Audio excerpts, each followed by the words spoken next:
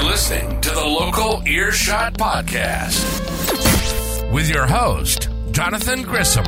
Let's talk about music.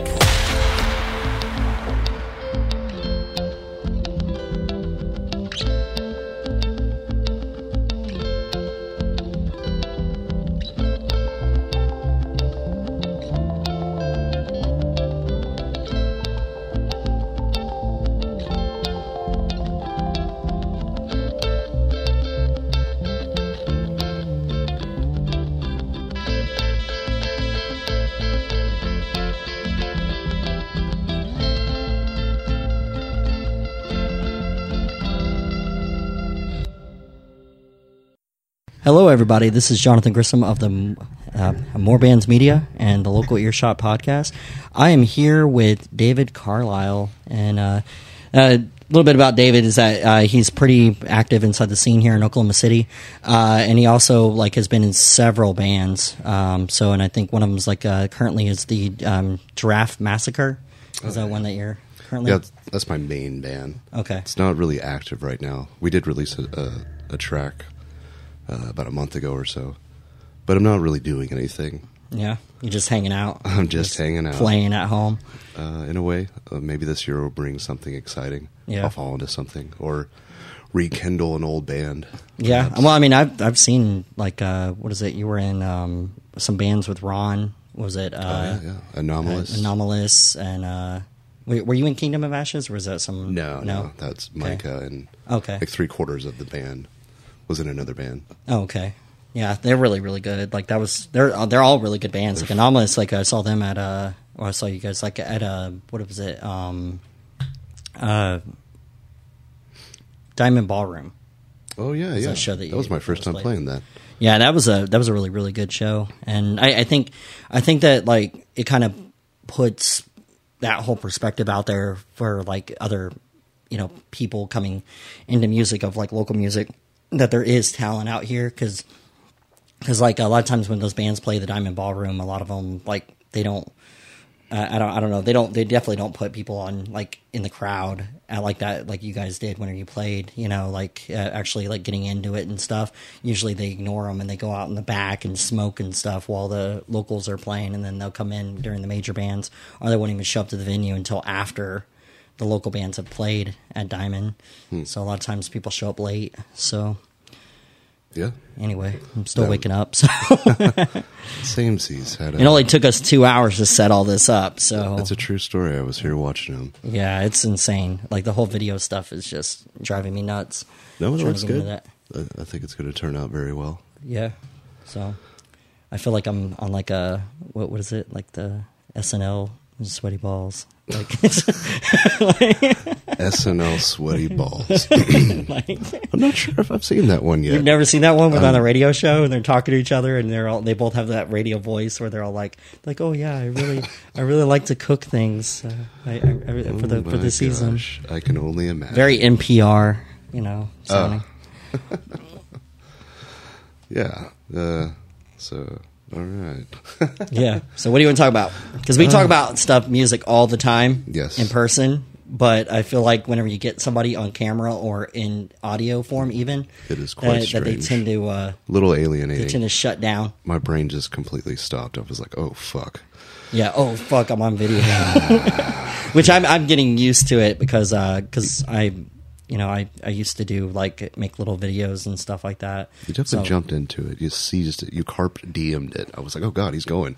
Let me catch up with you. Yeah, well, I mean, it's one of those I could be I've noticed that a lot of the podcasters that I watch, that I take notes from on how they do business, that there's ones that literally look at the camera. They'll have markers that little red dot. Mm. You look at that red dot all the time. You're looking right at the camera, but it's but then we have a camera over here, over there. There's another backup camera. I don't know which one. Paparazzi. Holy shit. Yeah. So, yeah, right. It is like paparazzi. They're everywhere. They just there's a dude over there that just jumped out of the fucking closet with a camera. In my home? Yeah, in your house. That's called an intruder. Atreyu? Go get him. It's called an intruder. You got to watch out for those guys. But yeah, it's definitely a setup. And then I had to get this little controller because apparently you can't just hook up cameras right to a computer and it work together all the time. Yeah. It just malfunctions and treats them like webcams, and the quality's not that great. And so I ended up having to spend like $200 on a controller. And the controller I want, though, like, I don't know, you know the brand Roland? Makes like a lot of audio equipment, like what is it, like pianos and stuff is their main thing. I guess I don't know what their main product is, but I know that they have a lot of different instruments. For instrumentation, for that matter, at the very least. But at the same time, I think it's like a Chinese or Japanese company, so they probably make a little bit of everything, some soaps and bath bombs, as well as remote controls and keyboards. Yeah, so that's weird in a way. It is specialize in audio equipment. I was at the dentist, and there was a teeth whitening thing, and it said Philips on the side of it. And you think of like Philips TVs. Oh yeah. What do you call it? The brushing. Yeah. Well, it's actually just like hydrogen peroxide and some other element. Oh, it's so just it's a little chemical. click pin, but it says Philips. Huh.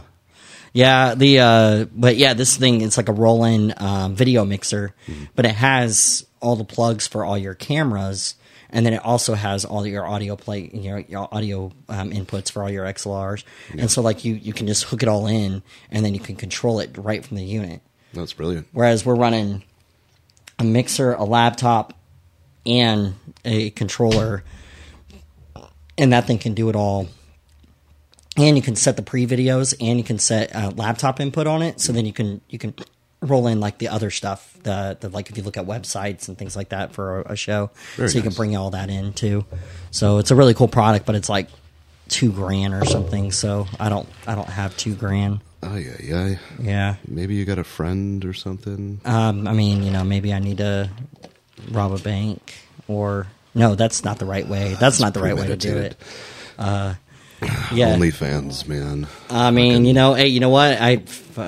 Wiener pics. Hey, feet. Apparently feet is the. I don't know if feet is all that hot anymore. I'm not into feet. I think it's hot dogs. I think feet are gross. Next to feet. Yeah, it's disgusting. Food and feet is even worse than just feet. Like a lot of people, I understand that people have their kinks, but feet to me are disgusting. Like they are just like an object that, like, it's like when you walk around on the ground and stuff, and they're always in a dirty ass shoe.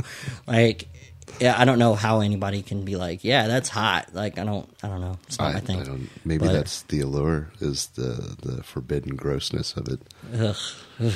It's gross. Be like into 2 girls in 1 cup or something like that. It's freaking disgusting stuff. That's really gross too. Especially, I don't know if there's like a good poo versus a bad poo, but that's most poo. I would agree is bad poo. So okay, so let's get into this. So when did you actually first start getting into like music and stuff like that? Right. So I can either start this with when I started playing guitar, my influences, or something I heard on the radio, or I could talk about when I finally got into a band and found musicians to play with, which I guess I would just be like high school. Obviously, it's high school. Ran into some dudes. I loved fucking metal, like death metal. I loved it so much. I was just an elitist, hater, gatekeeper person because it was my thing. Mm-hmm. It's like fucking... you guys are all listening to pussy music. Yeah, so you're that guy that like looked at me and said that all the bands I listen to because they're radio bands. Name you're like, 3 songs. Like, yeah, well, even that's even worse. Like I actually hate those people that do that to people. Yeah. And I've never seen it happen. Like I've never, like I always thought that was fake. No, but then a bunch of girls at ACM were saying that they literally got put on the spot like that multiple times. And I'm like, is there really douchebag dudes out there asking girls to name 3 songs because of a band shirt? Yeah. It's like I can't even name three songs. And I literally interviewed these guys. I can't even name all the songs of the Rumble. And I interviewed them like 3-4 weeks ago, and I've listened to all their albums. Like I don't know the names of all their songs. Like I was a kid. I was just young and stupid, and it was my club. And at the time, like metal was not, popular. And I'm 40, so we're talking circa 99. Like there's just not a bunch of us, but like a gaggle of kids that were wearing black T-shirts with like Slayer or Korn on it. Mm-hmm. And you're like, yeah, man, these are our homies. We come from the trailer, and like we got the jocks and all that shit. Yeah, didn't quite necessarily look at it like that, but it was like, if you're gonna wear a fucking Pantera shirt, you better fucking love Pantera, because I love Pantera, And for you to walk around parading it like it's a fashion statement or something, like, I don't know. It was just really silly. Yeah, I mean, I have a few bands that I wear, but I actually listen to them. I have a Slayer shirt that I got. I fucking love Slayer. Well, I got so I mean, it's actually, I don't know, you might have heard the story before because I've said it on the show before, but because actually, like, Dave is a major listener of our show, which I like. It was weird whenever we actually were talking one day, and then we realized that like he listens to my show and been listening to Often, it for a while, all the time. So, but like on there, like, okay, so like when I worked at Live Nation, I was doing a venue, helping venue management. I was like right under the main. There was like the main managers of the venue. They were regional, so like they would go venue to venue. Yeah. And then there was the in-house manager, which was in charge of security and was in charge of all the event staff in the building. And her name is Sanja. Like she was amazing manager. During one of the shows, we were having Slayer at the Film Auditorium in Denver. Oh, great! And so right before the show started, I ran over to the merch booth because I asked my boss. I was like, "Hey, I'm working Barricade. Can I go grab a shirt real quick?" Yeah. And they were like, "Yeah, man." And I was like, "Cool." And then so I ran over and I got my shirt and I put on my Slayer shirt and then I put on my work shirt over it. Right. So I had a Slayer shirt under it and I had my work shirt. Right. Yeah. And then I go over to the Barricade. And the main manager of the Barricade, that's like a lot of times it went by seniority of like experience. So like this guy is like an older guy, but like he is very experienced in Barricade. But whenever he looked at me and he saw me do that, went and got a Slayer shirt. He's like, "Wait, you're a metalhead?" And I was like, "Yeah, dude." Like I was like, "Fuck yeah!" And I was like, "What do you like?" And he goes, "Why? What's up?" And he goes, "Can you like run the gate?" That comes into the barricade, like comes out of the barricade. Sure. Because you gotta be able to push people, and you gotta be okay with that. Which a lot of metal people like we're just like bumping into each other and stuff. So I had my foot locked on, and I was like sitting upward on this gate, and I was like standing, but like I would like literally just push into it, and I would say go, and then these people would run out back into the crowd. And then they'd get up and they'd crowd surf and they'd go right back into the barricade. And right when they hit the barricade, they'd pull them down and then they'd force them out. So then they would have to come around through my gate and stuff like that. And the whole time while I was like doing this, I was like horns up, just rocking out every song, just rocking out, right? And you're a fucking cowboy, basically. Right? Yeah, it was fun. Yeah, basically, I mean that's what you're doing. You're wrangling fucking people, yeah, like trying to get them out of there before the bulls hit, And so I'm doing this, and like right at the end of the show, we start our cleanup procedures, which is everybody gets out of the venue, and then which a lot of people don't really understand how it really works. Like whenever you leave a venue, people trash those places. Like there's like drinks everywhere on the ground, all this kind of stuff. So what they do is a lot of times is if it's not seating and they have to go in between the seats and clean it all up, kind of like a movie theater. If there's no seats, then what they do is they take these big brooms and they just throw it to all the workers, and all the event staff just go around cleaning up the venue together. And that includes a lot of times your sound people, your stagehands, just everybody that was a part of putting on the show. We all work together, all the bartenders, everybody just works together to clean up the venue. I suppose that's a good effort. And yeah, so it's just a team thing, and so like we were cleaning up, and like right whenever I got off work, I pulled off my shirt because it was all covered in sweat and stuff. So I pulled it off, and I had the Slayer shirt on. Yeah. And this like traveling stagehand with Slayer goes, "Hey," and I was like, "What?" And I looked up, and he's like, "Hey, come here." Oh shit! And I was like, "Okay," and he was like, "Come up on stage." So I jumped up on the stage, like because we just lift ourselves up and jump up. I jump up on stage. He's like, "Hey, I want you to meet somebody." Oh, boy. And I mean, I was like deer in headlights. We went to the back part of the venue, and I got to meet Slayer. Hell yeah!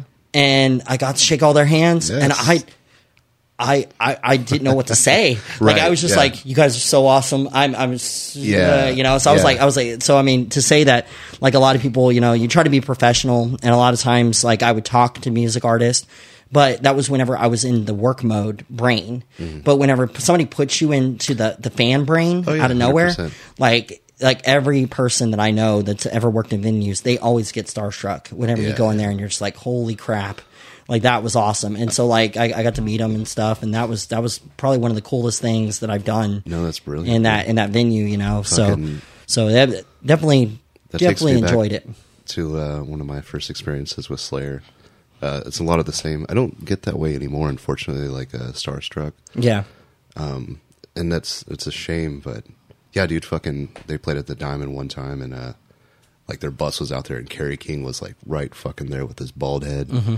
And I didn't have anything except for like these shell top Adidas shoes. Mm-hmm. And I was like, I had him sign my ticket stub, and then I was like, will you sign my shoe? So like, you have a signature. Your shoe? All right, bud. And I was like, okay. And then like they were like my only shoes, so I ended up skating off the fucking signature. But still, it's just like, what do you do? Like, get a napkin? What do you do like with I don't know. Like, okay, so like rock stars and shit. It's yeah, like, I mean, like I don't know, because you like eating okay? Like, have you spoke to your mom? You have a dog at home? Asking them like personal questions. Yeah, how's your family? They don't want to talk about. Well, I mean, they don't want to talk about. They don't. Yeah, it's like.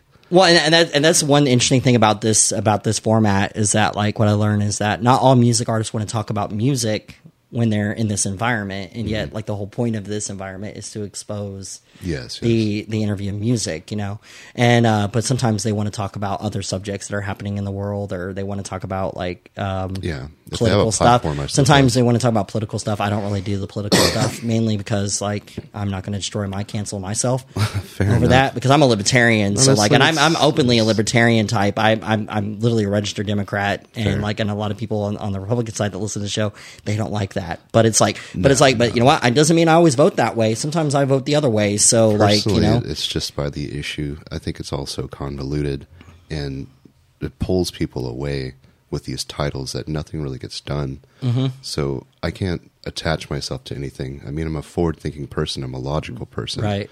But I can't be lumped into just one thing. You know, it's like, well, no, I don't agree with all the policies of this person or those policies. So, like, if you want to have a discussion, let's talk about exactly what it is, whether it's social issues or economics, defense, you know. Right, whatever the subject is. Then we can work out something, and we'll find out pretty quickly that we're probably thinking the same thing. Mm-hmm. And there's no reason to dismiss another person just because. No, it's just to see the world from their perspective and understand their point of view of why they think the way that they think. Yes. And a lot of times when I was inside the military, like we would get in those discussions. Sometimes they would get heated. Mm. But it's like, but at the end of the day, we'd all just tap beers and hang out, you know, and stuff. Yeah. And so that's why I feel like that doesn't really happen anymore in society. People just like lump people out and shut them out, kind of like what we were talking about before the show, how like, you know, like the whole cancel stuff where people just cancel people, and it's like and just cancel to cancel. I mean, that's that they're like, oh, I didn't like that person, so I'm just gonna, you know, cancel them. And that one's a good and bad one. Oh, okay, never mind, that's good. Anyway, that's my stupidity. I'm looking at the screen and it says start recording, and I'm like, why does that show start recording in that? Because I have my finger like this. Yeah. And it shows start recording, but it's already running a recording. Oh, okay. So it's still recording. But anyway, yeah, I'm still trying to get the kinks worked out on that stuff. It'd be nice to have a studio. So if you know anybody that has a studio, you'll get it worked out. Yeah. But I mean, but that my thing is, I was actually looking at a no, I'm jumping around now, but I was looking at this location in what do you call it? So it's at Bethany, and this building is like $1,500, right? But it has 6 offices, and it's $1,500 a month. But there's like 6-7 offices. Has a main area for like meetings and stuff. Yeah. And so like basically my idea would be that. If I could find tenants to fill those offices, I could turn ones into studios because they already have that kind of setup look, and then turn have one for the main room as like a meeting area for like just things that people can do like for certain things, like rehearsal spots for like people? Well, that could have like a room for that, room for podcasting, have a room that like where like artists can like sit down and actually like do like classes on like how to do things and you know, like how to do.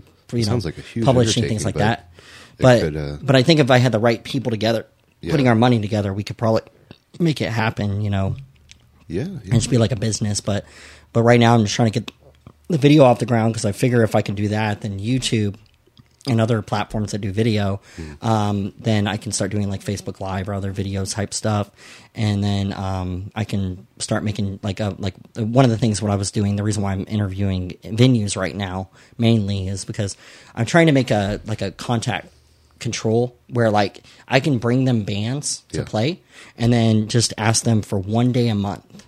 Basically, just give me 1 day a month, and every week I'd be at a different venue, but they give me that day. So then I book the artist, or I help them book the artist, and then we bring them in, and then just do a full like actual like feature of those artists, and then and do it that way through there. So I have one venue is Income in Norman, which he would let me do it, and then a few other ones that around the city. Like I was I'm gonna be interviewing Leah from like A Gallery, and stuff because I have art in there. It's and actually stuff. her birthday today.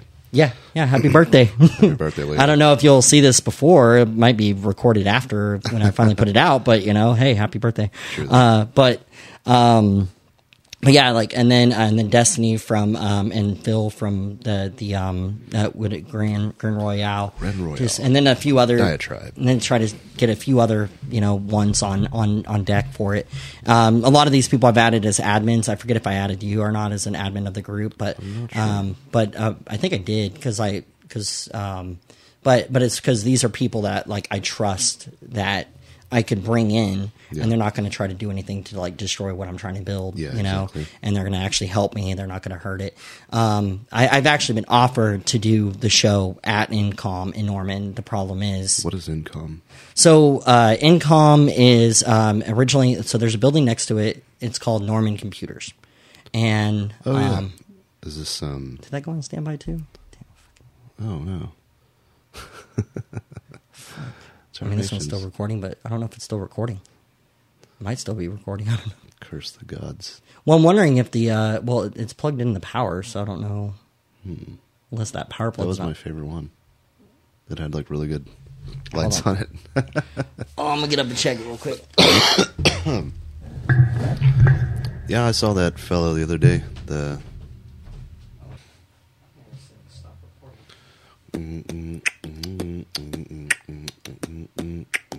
Yeah, this is the issue. This is my favorite camera out of all of them, but it's the one I'm having the most trouble with, and I think it's a settings thing. I need to get JD. Yeah. So that's kind of my issue right now is that I need. Can that be connected to a computer? Yes. Yeah, I can connect the wire just like it is here to that camera. I can run it to that one too. Like my pedals sometimes, or even my phone, you can like mess with the settings inside of it. I don't know. Yeah, I'll look it up because I want to make sure that one actually gets good recordings. But that camera and also like pictures and stuff because I can do pictures with that. And I can have a clicker where I can control it from like there, from like a little Bluetooth clickers, and hit a button and it will start taking pictures and stuff. But anyway, hello, jumping all over the place this episode. Basically, like I need almost a team to be able to do this, and on a big level. And that's why I'm trying to. But I also need to make money to do it, and so like. And with school and work and everything like that, it's starting to become a task to be able to do it. And stuff. And at the same time, like there's nothing wrong with ACM. If you're like new to the music industry and you're young, I get it. But I have been having some second thoughts about like going there right now just because of the fact that the stuff I'm learning I kind of have already read the books but the projects are helpful, like the projects I'm doing, and we're supposed to like do some stuff in classes that are related to the actual field, and so I think if we're doing that more field work, I think that's the better way to teach a college like that is to I think it's messed up that an elementary school student can go to sign a release form and go on a thing of like a museum, field trip. And like a field trip.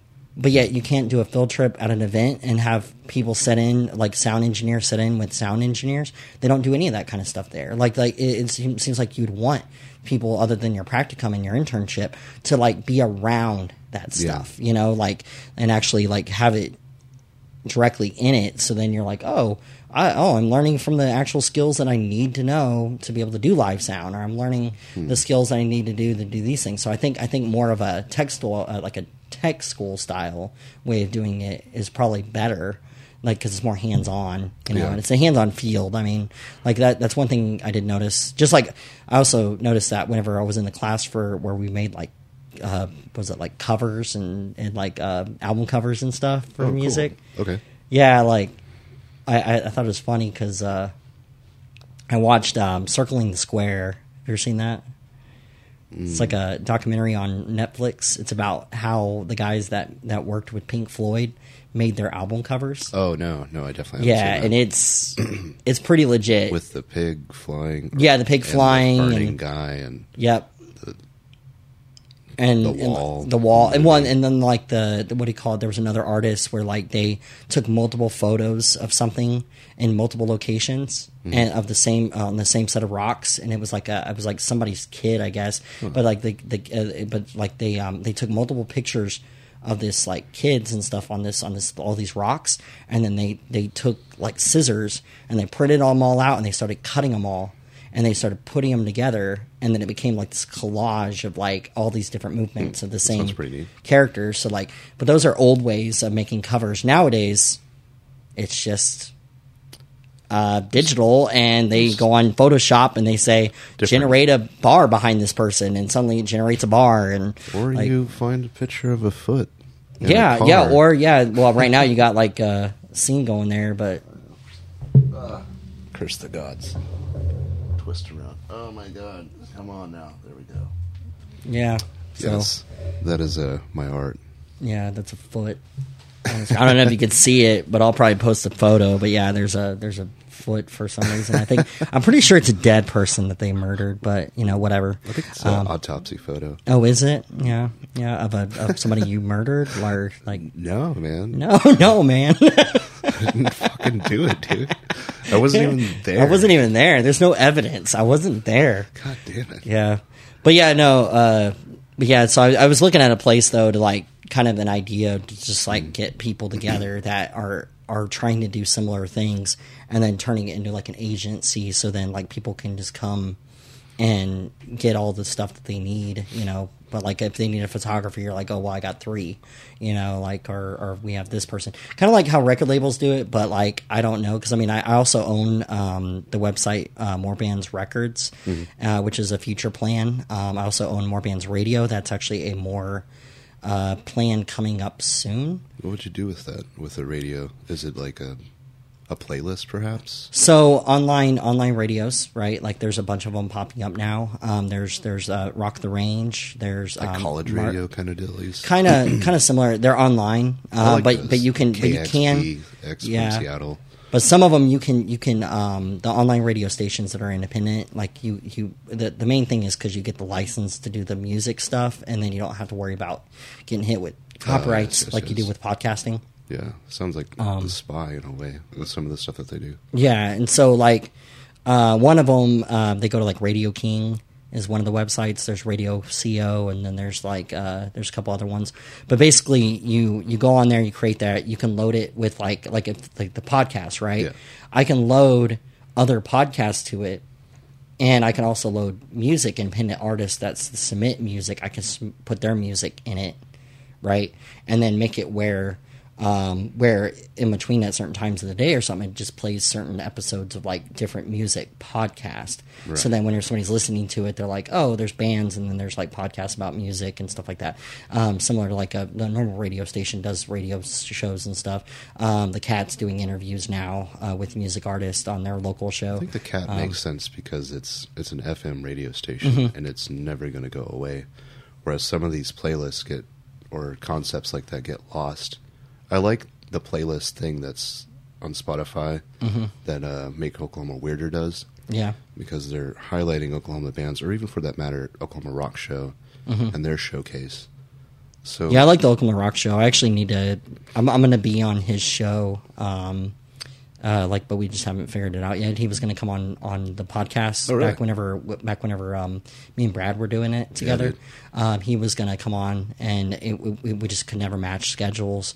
So, but I figured that if I work with him, then I can do a cross promotional episode where 100%. where like we're interviewing each other, and so then it becomes one of those like I put it on my feed, he puts it on his, and then we both kind of a win-win. 100%. And so then we can put those episodes out, or an episode out that talks about like what we do with the whole interviewing thing, and then what he does with like curating playlist for the Oklahoma Rock show on the Cat. So but yeah, I mean it's just more of a communal environment, like getting everybody connected and bringing everybody together to work together to kind of build the scene here instead of like just doing what it's always done, which is it builds up and then it breaks down, and it builds up and it breaks down because everybody just gets so, I don't know, they get at each other's throats sometimes out here, which is crazy. I think it's just hard to say. Like I know I've listened to you talk about Tulsa and Oklahoma and the variations of Oklahoma people are more likely to get out, and Tulsa people, like the locals, will come support. But I think there's something happening here in the sense of like the sanctuary and hardcore, for that matter, and art, music, even the hip hop, if you will. But I don't know. It is splintered, and I don't know. It could also relate to Oklahoma just being a small populated place, so it could be difficult. But there's always new crops of musicians coming out and coming up, moving in, moving out. I don't know. I'm trying not to be pessimistic about it. Oh no, I'm trying to be positive too. But I've also almost thought about shutting down the show 4 times so far since I just started doing it by myself. I think it's a matter of just because of the fact that focusing what your intent is and where you can really help people. And for me, I think helping people is like what you talked about, like doing business for people, creating their flyers, how to speak with managers, booking agents, how to showcase your band and your talent, proper editing techniques, copyright, like the whole gambit of music business. Yeah. Like it's overlooked. Once I started booking, I started seeing a lot more raw approaches, and I was like, these people are not aware of it. Like, for me, I did go to school, and I've had experience with it. I've done tons of DIY shows, but there needs to, a type of education, a different ACM, if you will. A DIY ACM is what is needed. Yeah, which is what ACM originally was the DIY thing, and then it turned into ACM, and it seems like once they turn into a college thing, they kind of get different because they get controlled a little more. It definitely got weird, and it sucked because it got all I don't want to say commercial, but like you just said, scholarly. But it's like you can't hang out in the little computer room and goof off, but it's like this is actually the scene of musicianship and camaraderie, like Oral Canyon or Laurel Canyon, if you will, when all those hippies are hanging out and sharing songs and smoking weed and just goofing off. We had a vibe like that. I fucking play death metal and math rock, and then I'd meet a country dude and a hip hop dude over here, and we'd just be just vibing, and that culture's not there. So if there's a way to facilitate that, and that's what I think is going on with places like the Sanctuary, is there's an opportunity for people to express themselves in a true community in an organic way. But then you're like, how do I make money? Yeah, and that's the part that I run into. But you can make money. Yeah, I mean, you can make a lot of money doing music if you're doing the... Fucking managing, setting up shows. It's just so simple for somebody. Yep. I get these messages from... I don't want to discredit bands and say that they're not good, but they're lower-level bands. And then I get emails from people who are just like, here's my band, take it. And I know that they're going to get 10%. And all they have to do is just send out a blanket email, and then they're getting paid. It's just so easy. Just a fucking template, shoot it out. I've got fucking 15 bands from all over the fucking states. So whatever it is, there is a way to make money. For me, for bands, I'm you need to make merchandise. But for a person like yourself, obviously it's going to get into sponsorships or some type. Right. Well, and that's the thing, is that the whole point of value for value, and I mean, there's something to be said about it, but I also feel like that it only works if people actually donate, and early on we did have that. There's got to be value. Yeah, and that's the thing, is that, and the thing is with the music stuff, like, I mean, the only value you're really offering is that you're exposing people to bands. But if you start exposing them behind the scenes, having a conversation like this, like if you were to cut up this episode and really just highlight what it's about, not in a clickbait manner, but just like, here, I'm having this interview with David Carlisle. He's a local musician that's been playing for 20 years, and this is his insight of how to do it and what to and what not to do. Right. And then like, that's the clickbait, and then like the ads are like local shit, which does take time. Like, I don't know, like fucking say like haul a truck down here, like true culture, like fucking it's like, hey man, I'll run your ad for some musicians that love your food, because they're going to get tips on like how to wire up your pedal properly so that you don't sound like ass, or feedback, or like mixing tips, and I don't know, there's a lot. That's just me, like, like I know that people enjoyed, like, a lot of the artist side of it. They enjoyed the gearhead stuff that whenever Brad and what's his name would like or his other buddy would like always talk about that stuff, and it's even in the room, like I'd be dumbfoundedly lost, falling asleep listening like, to that shit. I'm like I like to hear about the scene. I like to hear the tootiness, like who's booking what, like the numbers, and like just knowing it's down the street. It's like some shit happened at Blue Note. Like, we can talk about that. This is some tasty, what do you call that? Like spiciness, like the fucking Battle of the Bands deal. And then the next thing you talk about, So you're talking about the thing where the, like, plagiarism, where there was a Battle of the Bands at A gallery, or Point A gallery for Leah. For Leah, and I went to that one. It was actually a really good show. I hope, because I haven't heard anything back from it, but we did have a girl fall out during the show. I don't know why. I don't know if she just down. Like she was in a chair, and I looked over, and being somebody that used to work in venues, I knew that there was something wrong. Oh, okay. But I thought maybe she was just sleeping on her boyfriend. So I was just about to say, hey, maybe you guys need to go tell her to wake up, because she can't be sleeping in a bar or venue, right? And in an area where like they serve, they're like serving booze with donation, I think is how they're doing it there right now, as private events. Yes. But yeah, she was like her head was laying against the wall, and she fell backwards in her chair and slipped right out of the chair. And as she was falling, like a noodle. Yeah, basically. But she hit her head on the wall, and then she hit it on the chair, and then she hit it on the ground, and it was like all three. And her boyfriend was like, "Oh crap!" and like went to go grab her. And these two, shout out to them, these two punk rocker kids. They ran in there and they grabbed her, and they made sure she was all right and everything, and got her going. We ended up calling, me and another person ended up calling the medical to come out and stuff, and so I held the door open. It was freezing that night. That was whenever it was like negative temperatures and stuff. Like, it was really cold out, like really cold. 10 degrees I think was like the highest the temperature. I'm probably gonna be there tonight, checking that place out. Yeah, I mean, it's a pretty cool little spot. Crime. Yeah, see if there's any blood. It's no blood. I'm not trying to be negative. No, but yeah, so we went there. They locked down a show like months ahead, like Charlie Canty.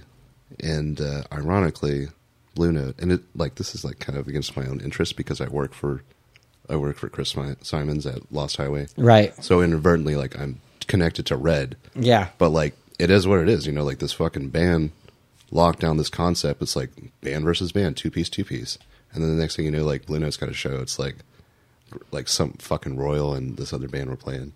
Versus novelty of it, and it's like, and it's like the fight of the century or something like that. Somebody just like did like a little nod and was like, "Yeah, we saw that," No, it was Straight White Buffalo, which I'm kind of glad that he did, because he is the perfect person to do that. Where he's like, "Oh, I see what you guys are doing."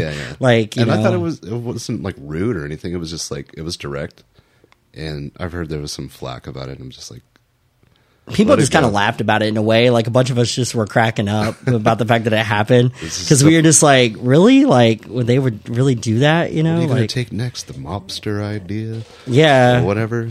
Yeah, it's like, are you? Well, I mean, there is a lot of that going on around the city, though. They're like, oh, let's have an art night. Oh, let's have this. Oh, let's have that. Yeah. So they're literally just taking each other's ideas because they're trying out everything now to the point where because they're just trying to make money. I mean, they're trying to make money. They're trying to keep their businesses afloat. Unique. I think the most unique thing I've seen so far is Speakeasy's Mario Party or Mario Kart with a backing band. Mm-hmm. That is the baddest ass shit. So it's like playing on a big screen, and then they got the drums and the flutes and like the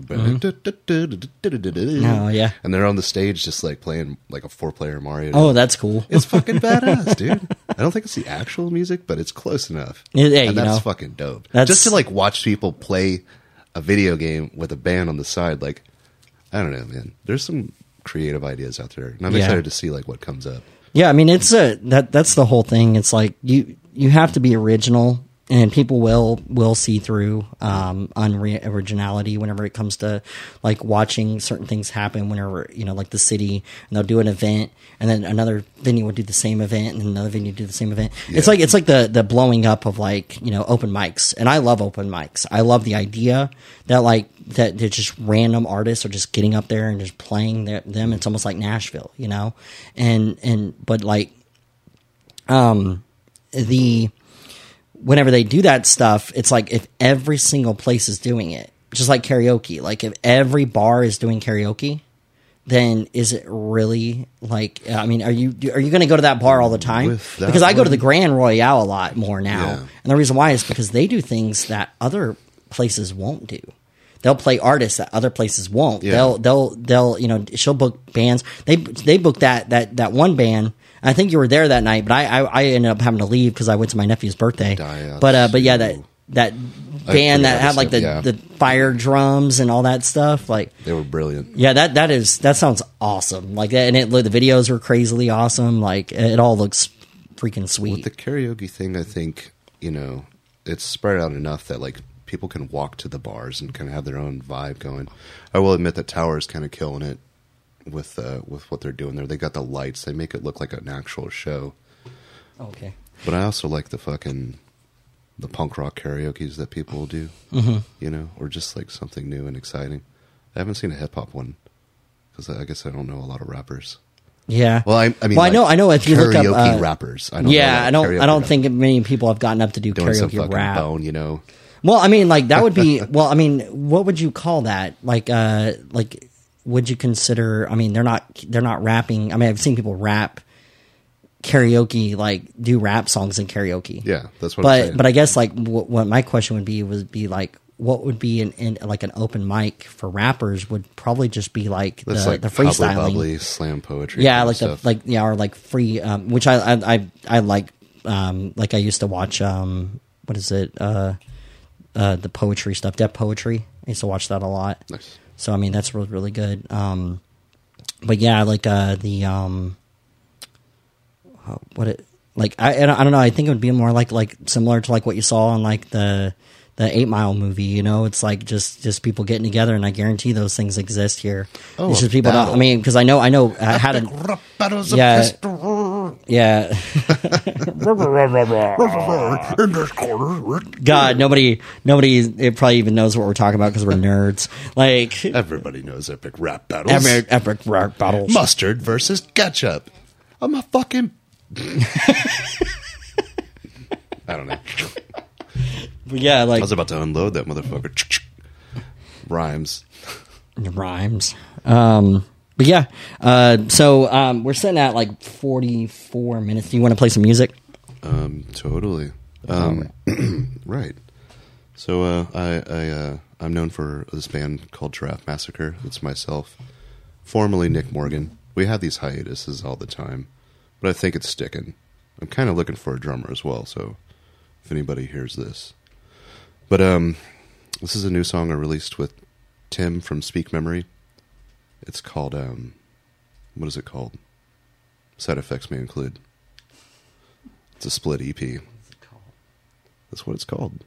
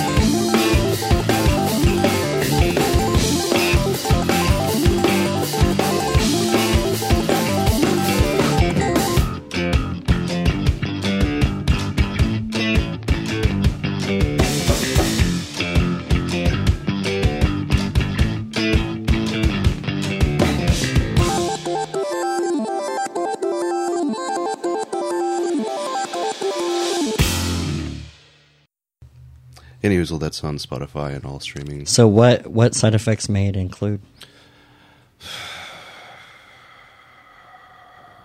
I don't think these things through. There was a band. They're called Giraffe. My band's called Giraffe Massacre. Yeah, you're just going around massacring long-necked animals. Not at all. I put pieces together, words, and fuck giraffes. I'm indifferent. I led you down that path. I trapped you. No, Yeah. I will never admit that. Yep, you're going to get canceled by zoos across America. Oh my gosh. They'd be like, he's not allowed here. Why? Because he massacres giraffes. And they're like, well, can't even go to a show at the zoo amphitheater. Because you might sneak off. You might sneak off and go find the giraffes. There's tabs on all my fans right now. PETA's is coming after them. Animal crackers. PETA, like Family Guy PETA? PETA. PETA Griffin. PETA Griffin. No. Or what is it? Hunger Games. PETA. It's like stupid. Did I let you inside of my house? No, because I mentioned that movie. Oh my gosh, such a great movie. The Hunger Games? No. Oh, okay. I don't like that movie. It was just so commercial, man. Oh my god. I like that movie Snowpiercer. That's a good one. Is that supposed to be the pre or something? It's just like it's a similar concept in a way. Oh yeah. In a way. I don't know. It's fucked up. Make a whole other podcast about just talking about movies and shows. Exactly. Called Watch This Shit, Yeah. That, I think I know some friends that are going to do that. yeah. They're going to call it that. Yes. Watch that. I don't even know how you knew that. How do you know that they're going to call the show Watch This Shit? Okay. Jesus. Any hoozle. Oh, man. So, did you talk about anything that was on your list? Because you said you had a list of things that you wanted to talk about. I was going to... I was being interviewed. I was going to talk about who I was, like where I got we guitar, did. Like my musical influences, people that I've met, work that I've done here in the city. So what work have you done here in the city? See, you got to give me these things so I know what to ask you. See, I guess if you want it to be planned, a planned interview, and I don't do planned interviews, I do like off the sheet or pants of whatever we're talking about. They're very good, 100%. But yeah, if you to be more organized, then I already started my interview process, which is asking you how you got into music. Oh yes, So what bands have you played in that people would actually know around the city? Yeah, all right. Giraffe Massacre. Yeah. Plastic Smile. Earth Made of Glass. Anomalous. Done some stuff with Elektra. What the hell did she call that? Annihilation Carousel. That sounds awesome. Like that. That's a cool name. Then there's like earlier new metal stuff. Death of a Prophet. Collapse of the State. I guess those are most of the highlight ones, other than my cover band, my Ghost tribute band, Pope Star. Did you have to look at the... Yeah, it's a nice photo you got there. Thank you. I made that. It's kind of crappy, but it works. It's an image of him. Other images of shows. I used to do a bit of stuff over at The Root. I had a contact from Austin that would send me international bands, like Jean from France, a ton of Trio from Japan. Bear Cubbin came through. A lot of mathy stuff. I love math rock. And what's the story behind that? Leftover nihilism from being a youngster. I still kind of feel the same way. I just don't drink as much. If you're listening, you're not watching the video, because I'm trying to get into that concept of that. There's people doing multiple things while watching the show. He has this picture in here that has a bunch of writing on it, and it just says That's it's my small art. Small letters. Is it? Did you make that one? Drink. Yeah. Eat. shit, fuck, and all it's eat, fuck, shit, and all the shit between, which is drinking, shitting, and sleeping, and then you fucking repeat it, and then you've got existence. Yeah, so it's just life. Like that is literally just a basically depiction of life. Yeah. That's the brass tacks, man. But no, I don't feel that way. Okay, so tell me a little bit about what you're doing nowadays with the Lost Highway. Yeah, picked up a gig booking over there. I reach out for bands, negotiate a deal. I make flyers, do some PR work, run the page, the Instagram, and the Facebook. And then I also got a sweet deal running sound, too. Because most of the artists that we do over there, it's a bi-weekly short set. I think it's like an hour and a half, basically, plus the break. And then I run sound. Yeah. So yeah, but okay. So like, I guess my question would be to you, because you've been somewhat through the same. What is your question? Type of coursing as I have been, and you're kind of in that environment. And you just now said you make flyers and you do all that kind of stuff. Whose responsibility do you think it is to promote a show? Oh yeah, it's definitely a combination of both. 100%. The bar has a reach, but your fans know you better. If you don't apply yourself, nobody's going to know. Like your coworkers, your friends, your family, your whole support system. So you've got to share it. I'll make it for you. I'll make it accessible, but it's really good to post it at least, once, twice a week. You might feel like you're annoying people, but you're not. And if you are annoying people, then those people aren't really your support system, and they need to be dismissed. So I think it's a combination of both. Mm-hmm. Yeah, see, because I've always looked at it as that it's like everybody's involvement, like it's an example of like bartenders. Bartenders want to, like a lot of them do this now. Is that if they want people to come in the door to provide them with money, because that's their lifeblood. A lot of them do social media now. They do like, oh, I'm at work right now, come and visit me, and I've seen that with a lot of our friends. Especially up at Lost, Emma's really good about sharing on her profile, because that's what it is. We want people to come in. We want people to watch your band. It's a whole ecologically cycle. I don't know what any word you just said meant, because you went. Yeah, I don't know how to say the camera word. Stop recording again, man. I don't know what's up with that camera. Yeah. Oh well, I got this back up over here, and I hope that was recording something. I don't know what the computer was doing, so I don't know if it's still recording or if it's not. I don't know what's going on. The softwares are all jacked up. I just need to learn how to do. Well, the thing is, all these gamers, like I need somebody that's a gamer that's really good with like Streamlabs, so I can just start using Streamlabs, because I'm not good at Streamlabs at all. Like I did not know how that shit works. Like very well. Twitch still.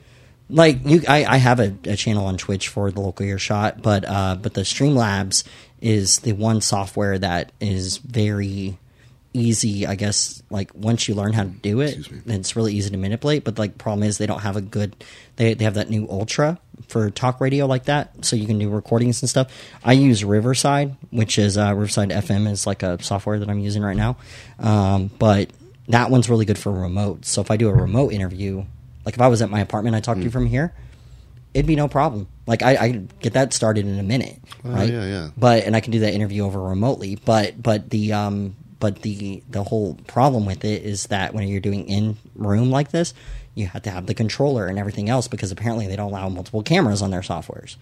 So the only way to get multiple cameras on those softwares is if you use Streamlabs instead, and you can bring in multiple cameras in Streamlabs, but you have to place their sizing on the screen, and you got to do all this other work that you don't normally have to do with these other softwares. You just load them up and go. Interesting. But you can set up Streamlabs where it has all those things already set.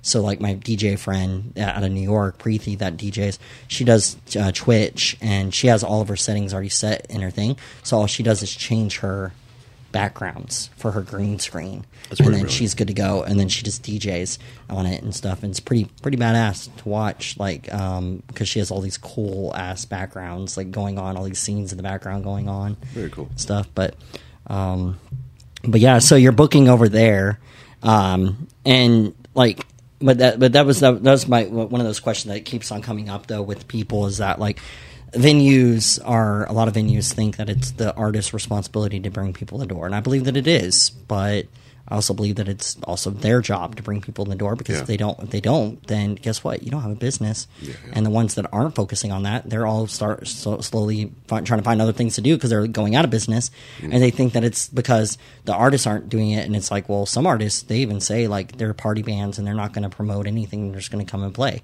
So there's artists out there that are like that too, you know, that say that. But I believe that it's everyone. Another one that I didn't understand is the booking thing. And it's like questions about booking. So, one of the people that graduated from ACM, one of my friends, Nikki Jackson, she had a post, and it was talking about how an in-house booker, they're being paid, they're a talent buyer. They're not bookers technically, but what they feel is that, well, I book the band, so I get 10%. They're in-house, yeah, exactly. Right? Like, they're not working for the artist. A booker's job that works directly with artists is to find venues and play at to book them, and then they get 10% because they work for the artist. They don't work for the venue. We spoke right? about that a little bit earlier. Yeah, and so it's like, well, what do you do in that situation where they're working for the venue, but then they expect to get money from the artist, and when in truth, the venue should be paying them, not the artist. And that's what she was talking about. That they were saying that the venue wasn't going to pay nothing to this worker, that they get paid by the artist, and so they're basically making the artist pay for everything up front to play there. It's pay to play, and it's like, and to me, I'm like, cool. Well, then we'll just collectively make the artist never play your venue again until you go out of business. Because like, why should they be playing places where they're not making money because you're taking all their money? Depends on. I don't know the full story with something like that. Like, I mean, you gave me elements of it, but hypothetically, suppose it was like a Live Nation or something, and they just happen to have a huge reach of some sort.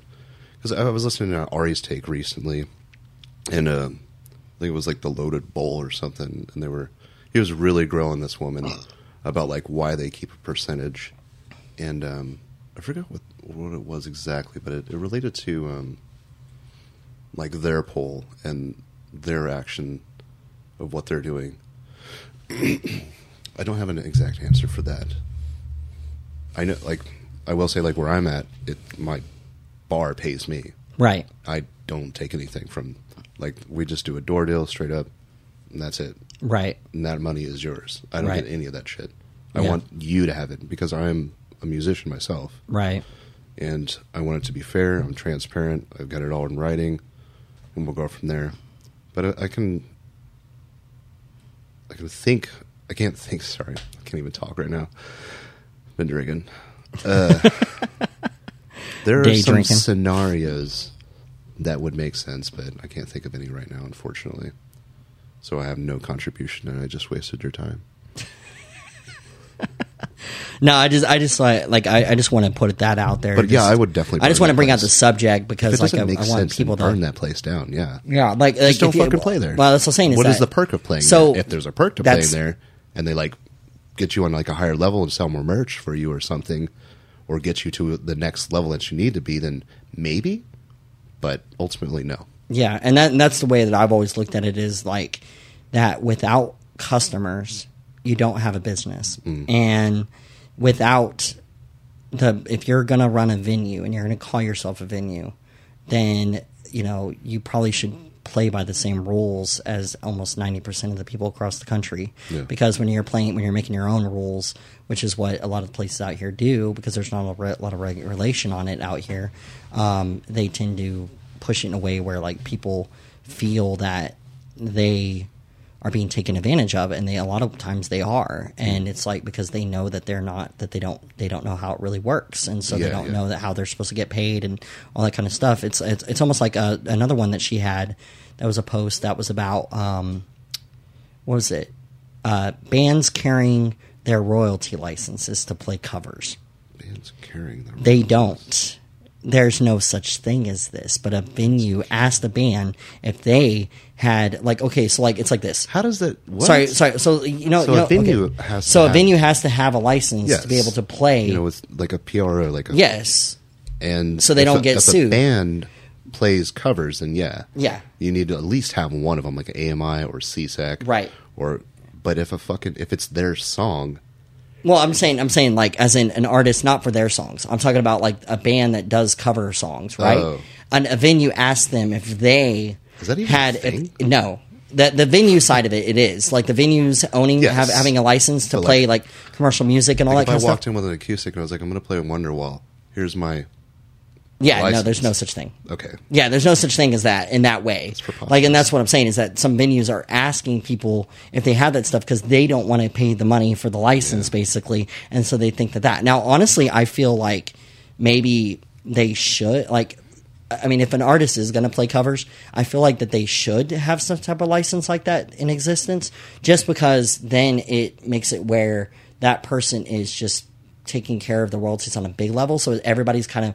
The pot becomes really big and the amount that you get from each person is lower, but collectively it's the same amount of money that you're going to make unless they're charging these people a flat rate for the venues. But like, I don't know how that works because I'm still learning licensing. Yeah. But that's one of the issues I run into with the podcast is that like, whenever you go through YouTube and you get hit with the content ID, the problem with the content ID thing is there is no real way to dispute it, and so there's no way to get your content up because there's no way to put the license directly on it. There's no document that I can have people fill out, and so like I have to make one up myself, and then I have to call and email somebody at this company or call YouTube and be like, hey, I have the license to do this, and then I have to go through a lot of red tape to get it played, or I have to remove all the music from the show, which defeats the purpose that this is a show that promotes music. And so that's the problem I'm running into with this show now, is that as it grows, I'm running into these new licensing issues because a lot of these companies are cracking down now. And so that like they'll say, and most of it is coming from CD Baby, of all things, because they're a distribution channel. But there's no place it said on there, it said, you got hit with this copy thing. If you have permission, then contact CD Baby. Cool. I hit up the artist that had their music on my show, and I said, hey, can you go on your account on CD Baby and just like clear me or something to see if they're there? No, you can't do any of that. No. That means that the infrastructure, they pass these laws, and then there's no infrastructure to actually make it where you could do it digitally because they're so far behind, behind the tech. So, and then so I'm like, that needs to be done. Like, I don't speak to that one. That was just like so convoluted. I would assume that YouTube, it has the software to do it, but it's in their responsibility because it's their platform to take care of those things. But like, just to clear something, like even you playing this right now, like you might get knocked up by I forget who my distributor. I think it's like DistroKid. Yeah, might be like, yo, what's up? Right. And they might email you and you go, oh, it's fine. Oh, really? Yeah, sometimes they do that. That's what I'm saying. DistroKid does that sometimes. Well, they'll hit up the artist and they'll say, oh, yeah, I got a notification. Well, that would be convenient. That's perfect. But that's what I'm saying. That's all that needs to happen. It's just a notification from their company saying, hey, you were like there. And normally I don't run into it in this way. I don't normally run into it when, let's say, I put in the show like notes and I put in, David Carlisle in Giraffe Massacre, like in the band, interviewed. Then they'll look at that and they'll go, oh, okay, obviously the music in the episode is from that. But then when I start playing other people's music, like a playlist episode, those are the ones that got hit. I had them taken off of Spotify. I had them taken off of YouTube, like all sorts of ones. They blocked me and they didn't even let me put up the episodes. And there was no way for me to show that I had licensing, even though I got permission to play every song that I played from those channels. So I don't know. And I don't know what to do with something so like that. I'm trying to figure it out, but hello, dog. Yeah, dog. So, but you want to wrap this up because I gotta go to do work for something. So yeah, totally. This has been fun. All right. This has been a good time. Yeah, and I mean we'll definitely talk again because I always enjoy our talks about music and stuff. Same. But it's just, I think you probably need to get more comfortable with this environment. And also this room and stuff we're trying to do there. And, well, that just cut off anyway, too. So we just lost the video of everything. Cool. Because things are just cutting off because of power and other things. That was totally power on that. It's all good, man. Anyway, so the Local Earshot podcast, I run on the value for value system. That is time, talent, and treasure. I value everybody's time for listening. I know that there's many podcasts out there you could be listening to, but I'm glad that you chose to listen to mine. As for talent, if you're an artist and you want to be on the show, you can reach out to me at john@thelocal.earshot.com. Or on the Instagram pages, Facebook, anything on social. Just look us up, and you can just message me or whatever. And then for treasure, if you want to donate to the show, you can go over to thelocal.earshot.com. There's a tab that says donate, and then you can just click on that, and there's a couple different options. I take Venmo, Cash App, and stuff like that. I am slowly moving the platform over to a different podcast platform. That one offers ads and stuff like that, because I figured that for a show like this involving the industry that I'm in, I'm probably going to have to go commercial with it because donations aren't really happening anymore. So I got to run it. So, but yeah. You have any shout-outs or anything you want to talk about? You're just staring at the dog? just decided to come in here and lay down in the center of... I'm surprised they didn't come in here sooner. No, this has been a blast. I look forward to doing it again. All right. And I love you. Yeah. Is there any socials or anything for like me? That? Yeah. Just anything that you want people to know. And obviously you don't want people to know your personal, but... just Giraffe Massacre. Give me money. All right. Well, play their songs and then they'll get money. Bandcamp, yeah. Play on Bandcamp. They do actually pay artists more money, than Spotify. And Spotify, just so everybody knows, pays the lowest industry rate. So if you use any platform other than Spotify and stuff, for like it would be so much better for everyone, because I use Spotify because I have to. I don't like Spotify. I'm not gonna lie, I love it, but it's just I love the idea. Like for a listener side, it's fucking amazing. You just like $10 and play whatever the hell you want. But for the artist side of it, there's a reason why the industry's taking a hit financially, is because like things like that are destroying the industry. So, but anyway, thank you for listening, and I'll see you on this side. Where are you going? Where I'm going from here, I'm going to go feed animals.